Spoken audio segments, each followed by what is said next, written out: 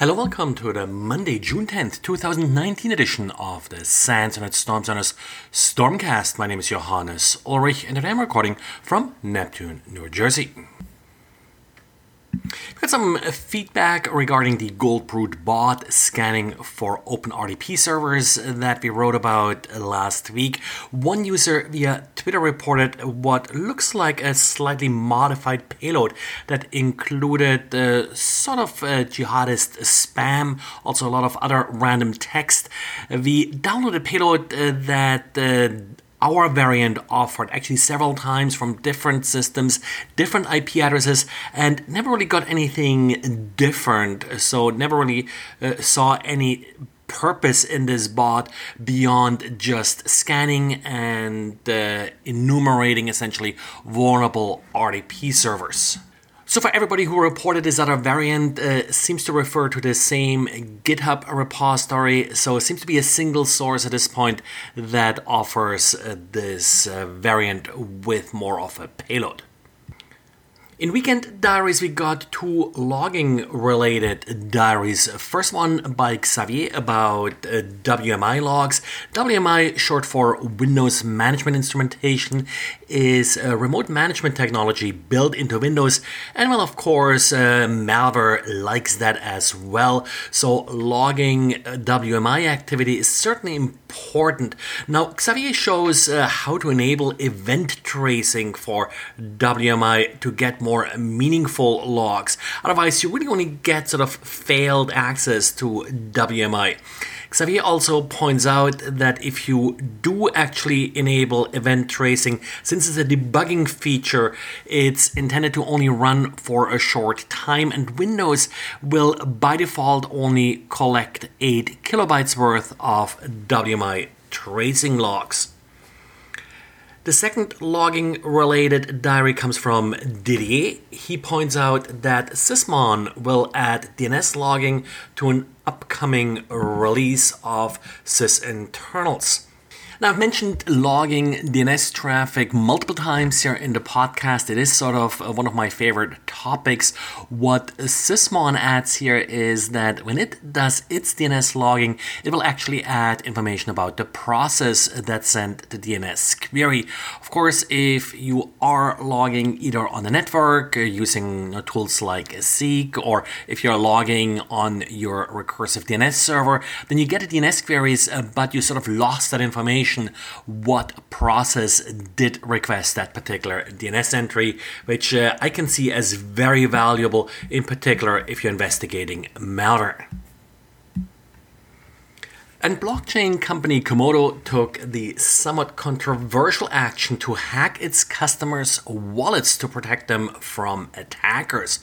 Komodo's Agama wallet is built using, NPM, the node package manager, and it turns out that one particular module that's used by Agama wallet was found to include a keystroke logger. The keystroke logger sent passphrases that were used to initialize wallets to a public website, and of course these passphrases can then be used to reconstruct the secret keys.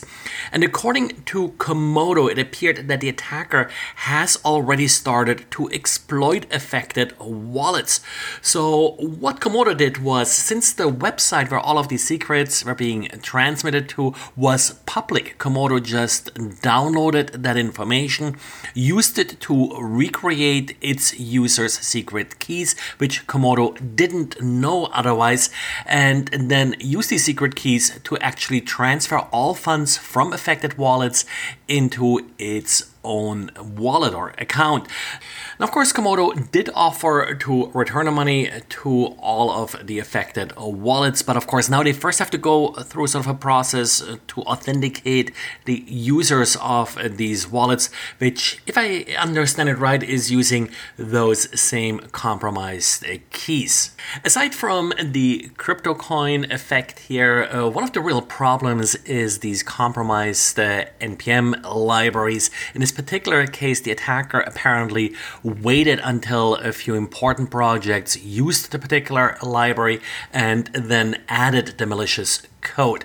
Now, we have seen it in the past also where malicious actors sort of take over popular libraries and then change them. Of course, it's hard to tell whether it was the original author of the library or not that actually made this change.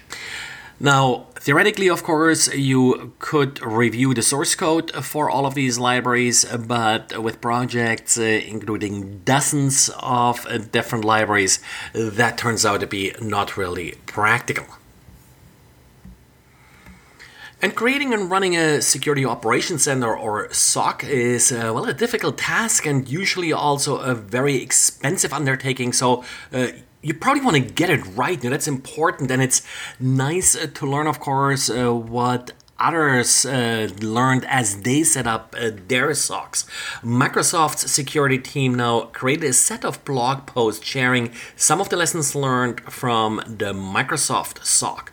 One of the hard issues that they're attacking sort of in their latest installment of this series is how do you actually hire the right people and how do you retain them? Now that's a subject that often comes up when I'm teaching the intrusion detection in-depth class, because it's often taught to analysts that are working in a SOC.